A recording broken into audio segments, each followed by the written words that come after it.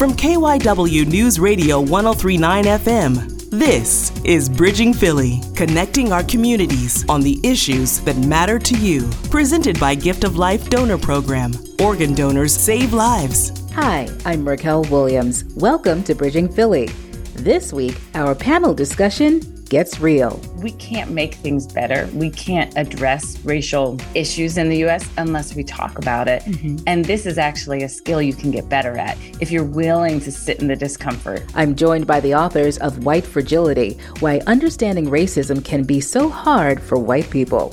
For our newsmaker this week, Sharaday Howard sits with the founder of Urban Youth Kings and Queens in Germantown. I've been kind of motivated to keep driving and moving forward to impact as many lives and to make as much of a difference in the community that I can. Antoinette Lee's Philly Rising Changemaker is a Philly nonprofit celebrating the joy of giving. So we're just going to continue to change the trajectory for our young people and give them a day of joy. All of that is straight ahead on Bridging Philly. This is Bridging Philly from KYW News Radio 1039 FM. Well, by the end of this show, you will know we mean it when we say we don't shy away from controversial or uncomfortable topics. Joining me today are authors of a book whose title alone could make some folks uncomfortable, but please do keep an open mind. The name of the book is White Fragility, Why Understanding Racism Can Be So Hard for White People. It's written by Robin DiAngelo and adapted by Tony Graves Williamson and Allie Michael. Tony and Allie join us now. Welcome. Thank you. Thank you. Tony, by the way, is Director of Equity and Inclusion at Friends Select School here in Philadelphia. It's a 300-year-old Quaker institution located in the heart of the city. So I wanted to give that local plug there, of course, Tony. So right off the bat, let's talk about getting uncomfortable. Why is it so important for us to get uncomfortable? So we talk about discomfort being the place where real learning happens. That is when folks are at their most vulnerable. And having an opportunity to, if we have an opportunity to get uncomfortable, then it actually allows us to open our minds up to something that's different. And so pushing ourselves past that uncomfortability helps us to be able to, imagine a world that could be anti-racist. Right. Allie, you agree? I mean, the title of the book alone would make some people uncomfortable. Well, I think about it as like, anytime you start a new experience or you travel abroad or you're in a new context and suddenly those memories are so visceral as you look back on them because it's like when you're most receptive and open. And I remember the first time I was really asked to talk about race was my freshman year in college. I'd grown up in a predominantly white community where we never talked about race. And in fact, where we were told it's racist to talk about race. You should be colorblind. And I was in this African-American literature class in college and suddenly up against my own incompetence. And I was stuttering and stumbling through trying to participate and realizing there are so many skills here that I lack. And I still look back, I still remember those moments. I was so profoundly uncomfortable, but it opened up such an important part of the world for me by saying, actually, we can't make things better. We can't address racial issues in the U.S. unless we talk about it. And this is actually a skill you can get better at if you're willing to sit in the discomfort and sit in the discomfort with other people who are going to go through it with you. As I sit here in this discomfort, and I'm about to say something that I normally don't say when it comes to my guests, but I felt the need to tell people that Robin and Allie are white and Tony is black. Now, so why did I feel it necessary to have to disclose that? I think that's important. And it was important for us in this book to have a multiracial team that are thinking about these issues. I also feel like we need to be more comfortable with just naming our race. It seems sometimes as a taboo thing. I remember some folks will try to describe folks to me, the person that has, the dark hair and they're wearing this color shirt. I'm like, oh, the black girl. That sometimes we make it taboo just to even say black or white when we know we can see there is no such thing as colorblind. Yeah. So I appreciate that you asked that question. I started thinking maybe I should say I'm black. Maybe I should make sure our listeners know that. That's actually a really key feature of this book, is that we're a multiracial author team and we are writing to a multiracial audience. So this is not a book just for white people. We want students in particular to be able to read it together in their classes and to be able to talk about this particular aspect of racism called white fragility. And in the book, we talk about the difference between racial talk and racist talk. And racial talk is what you just did, I think, Raquel, which is like naming race, admitting that race and skin color are part of who we are. It's part of our experiences and our identities. It's racist when you start to put value judgments on it, or when you try to uphold the racial hierarchy by using stereotypes or by demeaning people based on those racial designations. But naming it as part of our experience, that's just racial talk. And that's part of what we have to do in order to be able to discuss how race impacts our lives. And I wanted to also make sure that people knew that this book wasn't about beating up white people, so to speak. Because I can see trigger reactions like, oh, what do you mean by that? White fragility. What is that? And it automatically someone would get offended and think it's a book about beating up white people. But that's not what this is about at all.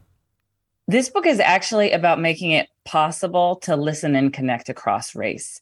And it's about naming this thing that called white fragility that gets in the way, where when somebody tells us something about their experience with regard to race or racism, that as a white person I don't understand, or that hurts me, or that surprises me, that I would put up my hands and say, no, like that can't be real. This is Tony's gesture that she taught me, like, this is what white fragility looks like. You hold up your hands and like, I don't want to hear anything else, because what you're saying contradicts my belief in a fair society or in my own goodness.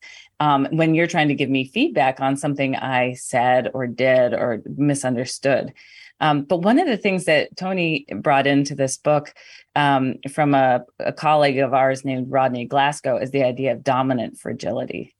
And that's for everybody to think about. So you might have dominant fragility if you're a heterosexual person, and sometimes it's hard to hear about the experiences of people from the LGBTQ community. Or you might have dominant fragility as a man who doesn't want to hear about sexism. So there's lots of ways in which we can get defensive about our impact on other people, or about the oppression other people are experiencing when we're from a dominant group. And so we invite everybody to have their dominant fragility, because again, fragility makes it impossible to listen and connect across difference. And that's ultimately what we want people to do, is to listen and connect across difference. Right. And ultimately what we're talking about is racism.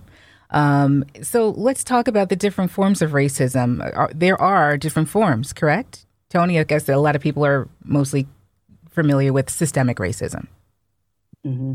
I think people often collapse conversations around what racism is. And when they hear terms like white supremacy, or we live in a white supremacist culture, a lot of folks still are thinking about it from an individual level. So there's individual racism that is familiar to folks with, Ku Klux Klan hoods and burning crosses in yards. I grew up in the South. That's how we saw what racism was. But to understand systemic racism is to see that our country was built on a racial hierarchy that we're trying to figure out how to dismantle. And so to be able to name systemic racism as something that's everybody's problem, not just people of color's problem, not just white folks' problem, but all of us have to work together. When we can name it as such, then that makes it possible for us to come to solutions. Can we talk a little bit about segregation, especially because Philadelphia is such a segregated city? Everyone is in their own little areas, and very rarely do they, cross into each other, which is why, this program is called Bridging Philly. How is that a setup for more racism, being so segregated in a large city? One of the things that Isabel Wilkerson talks about is all the different systemic ways in which we are set up, like you said, not have empathy for one another, that we actually literally don't know each other. So laws and policies that historically have segregated us in our living spaces, or made it illegal for so long in this country, even to marry across racial lines, has meant that we often don't have intimate relationships with people from racial backgrounds that are different from our own. And it creates this empathy gap, which makes it hard for us to see how we are interdependent, we are interconnected. And not only, I mean, we have mutual interests politically and economically. And Heather McGhee writes about how racism actually hurts everybody. It hurts white people too. And so part of what we're trying to emphasize is that when we're able to listen and connect across race, when we're able to bridge that empathy gap, which means people dealing with their fragility, and in my case, as a white person, dealing with my own white fragility, so that I can really hear from people of color and be in empathetic connection with them, that actually is in everybody's interest, including my own, because racism is something that makes us afraid of the wrong people, deeply vulnerable to manipulation by politicians and other people in power. And racism, it doesn't hurt white people the same way that it hurts Black people. It doesn't hurt white people the same way it hurts people of color and Native people, but it does hurt white people too. And so it's actually in the interest of, it's not like a charity project or something for white people to work on their own racism. It's actually in white people's self-interest. Okay. So what is different about this version of the book than from the first one? And why did you feel it was necessary to have this adaptation for a younger audience? There are a lot of things that are different that we're excited about. One is that Robin actually was wanting to find a way to take some of her concepts and make them easier to understand, which is what students need to be able to do. But also, folks, we don't think this is just for young people. My sister, who's in her 50s, is reading it. And now we're able to have these conversations about white Santa Claus or white Jesus or, you know, the systems that we grew up with. We now have a way to talk about them because she's reading this book. But one piece that is really different is that we make sure that we, in order to speak to a younger audience, which was who it was written for originally, is we have examples that are about Allie's and my life, that are personal stories, that many of the stories that we tell happen to be things that students can relate to. So for our students or folks who are reading this book, the election of Barack Obama is really different than the election of Barack Obama was for older folks, right? So it's not I campaigned for Barack Obama, it's my parents campaigned for Barack Obama. So that's one piece of it, is we do try to speak to younger audiences in that kind of way. But then we also put illustrations throughout the book. So we had a graphic artist, Lauren Kennard, who went through and took some of the concepts of white fragility. She used emojis in some places or little pictures or graphs that just made some of the concepts easier to see. And then we also have a portrait artist, Kevin. Can you say his last name for me, Allie? Yeah, Soltow. Kevin Soltow, who is, he drew some really beautiful portraits. Because one of the complaints that I heard about the first edition of the book is that Robin, who is white, makes all these claims, but where does she get it from? And if you go throughout that first version, you see her naming folks like Isabel Wickerson and Ta-Nehisi Coates. Mm-hmm. So we had Kevin to do portraits of some of the thinkers and the folks who are activists in this work to pull them off the pages, literally, into portraits. Allie, you said earlier that racism, of course, doesn't affect white people the way it affects Black people. So I guess one question would be like, so then why should white people care? And another question for you, Allie, would be, have you experienced any form of racism or have you witnessed racism in real time as far as your own experience? Okay, great question. So racism fundamentally is a tool for dividing and controlling. And so if I am as a white person, I am being divided and controlled from my fellow human beings. It's so easy to scare people. And, you know, in my childhood, it was like, don't go into the Black parts of the city. And, you know, these folks are like somehow fundamentally different from you. We can't go to school with them. And nobody ever said that, but it was just like, that's how it was. That's how it was. And then there was all these stereotypes in the media that kind of fed me the reasons why we're so separate and why we can't go into each other's neighborhoods. I mean, meanwhile, it actually was dangerous for Black people to come into the white suburbs where I lived. And yet we could have been in relationship. So there's so much that's lost in terms of relationship, in terms of our accurate perceptions of the world. And I would say I have witnessed racism so many times, and there are overt ways in which I've seen it, like when I see a police officer pulling over kids of color, and I'll stop to try to just be an adult presence, because I'm like, well, you're pulling over somebody who's under 18. I think there should be an adult here witnessing. And they always assume that the teenagers hurt me or something. I'm like, I'm not here because you're defending me. I'm here just to witness.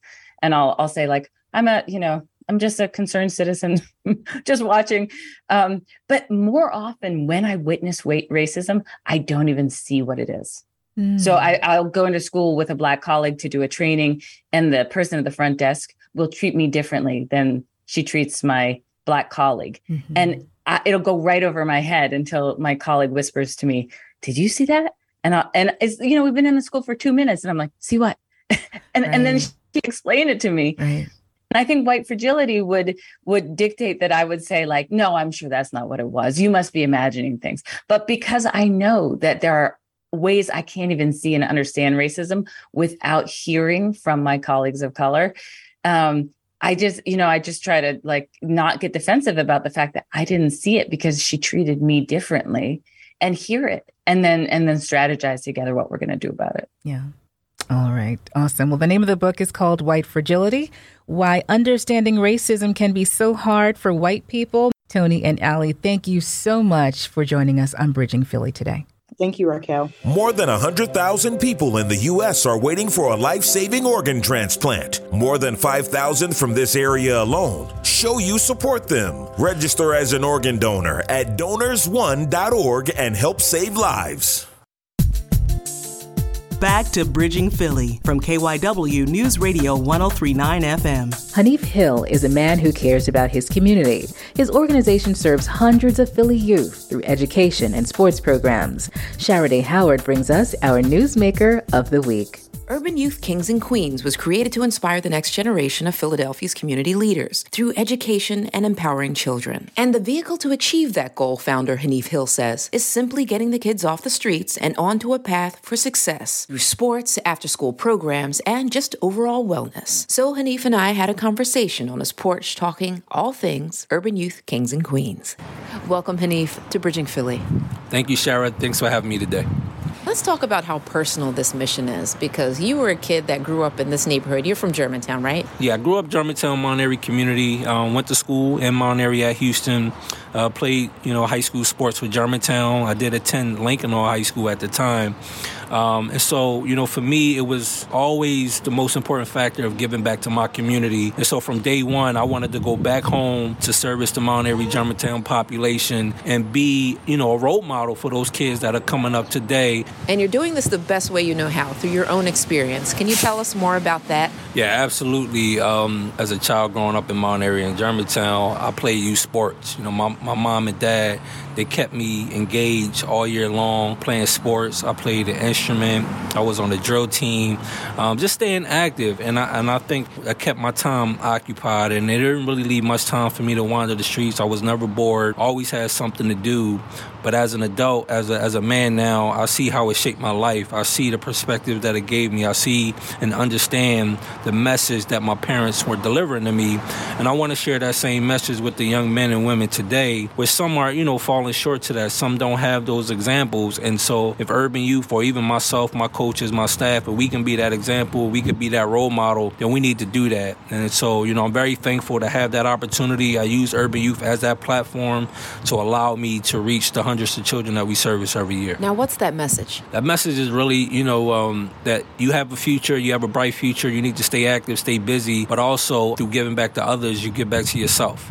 And I think that it takes time to understand that message is more powerful than you know. You think you're just going to basketball practice, you think you're just going to tutoring, you think you're just going on a baseball field, but really you're learning life lessons, you're learning life skills that's going to carry you through life. For me, there's a lot of challenges that I face on a daily basis, but, through the sports and through the discipline and through the work ethic, I'm able to overcome those challenges. I feel that, I'm my biggest barrier, so if anything's going to hold me back, it's going to be myself.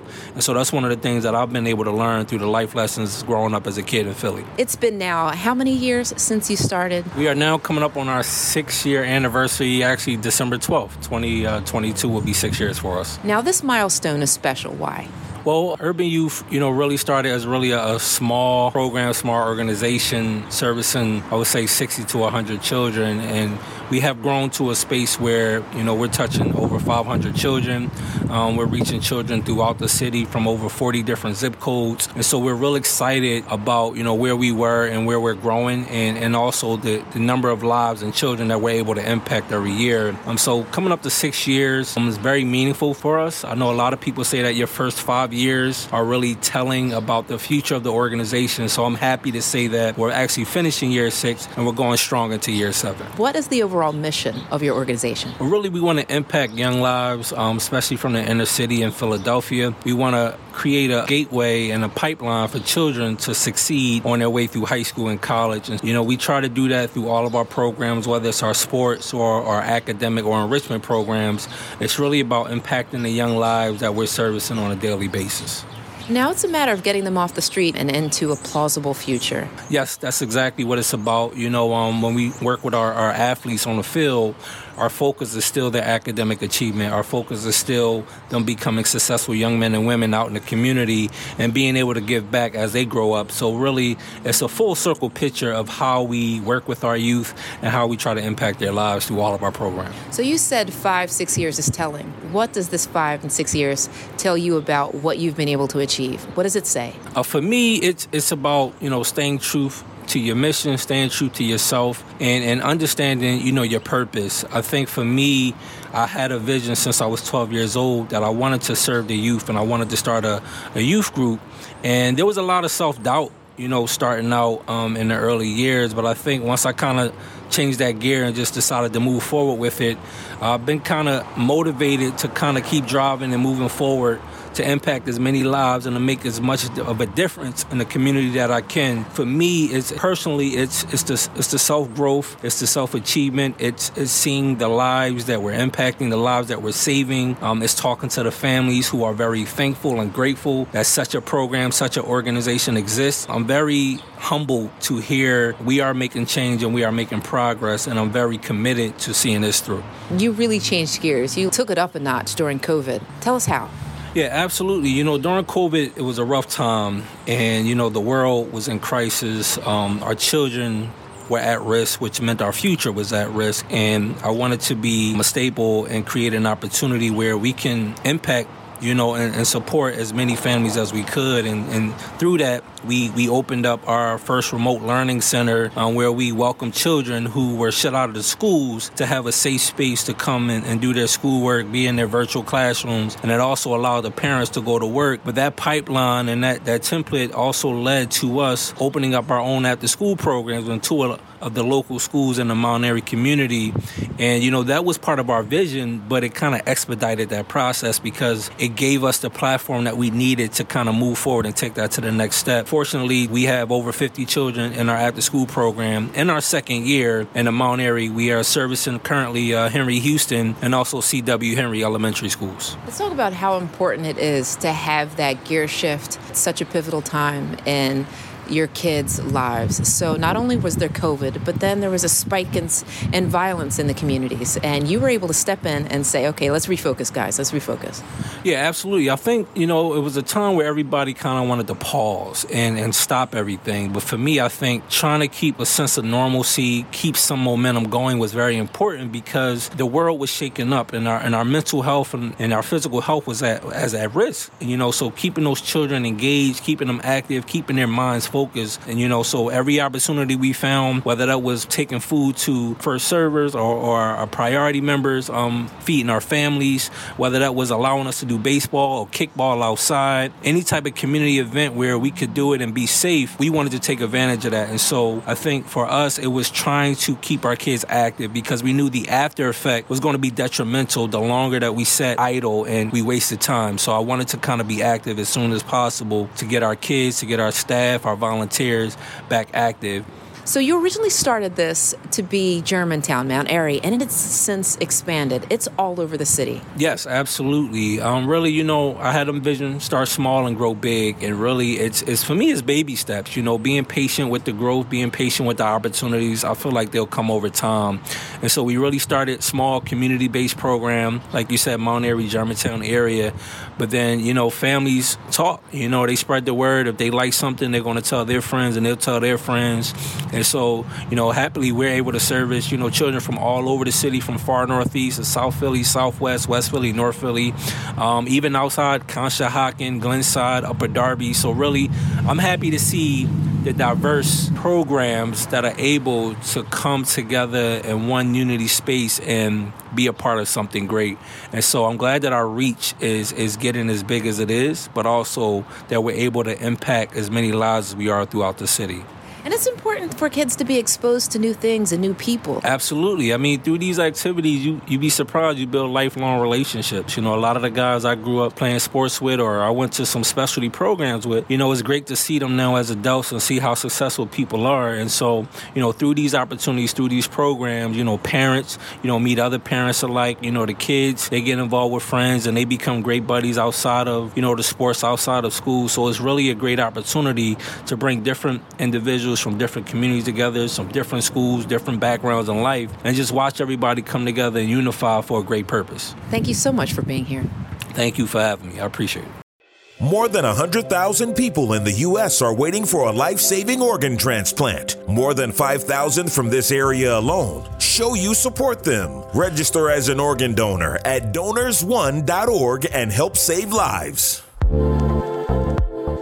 Back to Bridging Philly, connecting our communities on the issues that matter to you. The Philly Rising Changemaker is sponsored by Penn Medicine Heart and Vascular Center, performing the most advanced heart procedures in the region. KYW's Antoinette Lee here with this week's Philly Rising Changemaker. Happy holidays, y'all. Lots of giving events happening around the city this month. You know how Philly gets down. Our Changemaker of the week is Nikki Bagby. She's founder of A Humbled Heart, and she's having a holiday giving series, part of which will take place at Edward T. Steele Elementary in North Philadelphia. Here's more. Holiday giveaways are plentiful in the city of brotherly love during this time of the year. Nikki Bagby, founder of A Humbled Heart nonprofit, is being intentional about making sure some groups aren't forgotten this season. We not only have families of children who have incarcerated parents, but we have parents who have lost a loved one to murder. We have parents over the years that have lost a loved one to illness.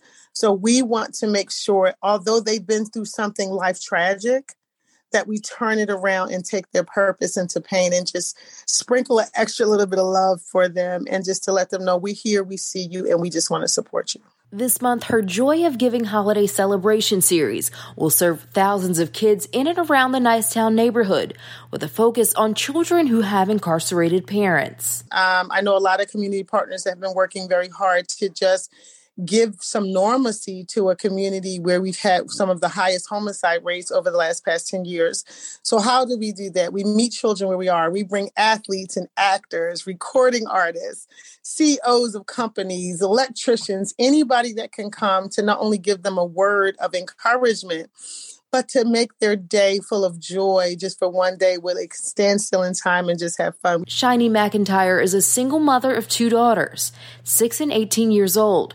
Her family is one of those being showered with gifts, dinner, and a little extra love this season. But to know that that parent is missing and to know that that child sometimes feel a void, it saddens the other parent's heart because it's like, I can't really do anything about it, but try to kind of keep that bond. It feels really great knowing that people care about you and people love you. Bagby says the mission is personal for her. Well, I was that person. I was a young mom, 18 years old, trying to figure life out, me and my husband. And there were always someone that was in our circle that would reach out to help us. And I've always wanted to pay it forward, right? Bagby, who's a Nicetown native, says her goal is to inspire hope and joy for the community, which has faced many challenges over the past couple of years. So we're just going to continue to change the trajectory for our young people and give them a day of joy. That's it for this week's Philly Rising Changemaker. If you know someone making a difference in your community, we want to hear about it. You can call the station or shoot me an email nominating our next Philly Rising Changemaker. That's a wrap for this week. Happy holidays, y'all, and thanks for listening. Thanks for joining us for Bridging Philly, brought to you by Gift of Life Donor Program. Organ donors save lives. Be sure to connect with us on Twitter at Bridging Philly and with me at Raquel On Air. And of course, subscribe to the podcast. For Antoinette Lee, Sharaday Howard, and our podcast producer, Tom Rickert, I'm Raquel Williams. Be well.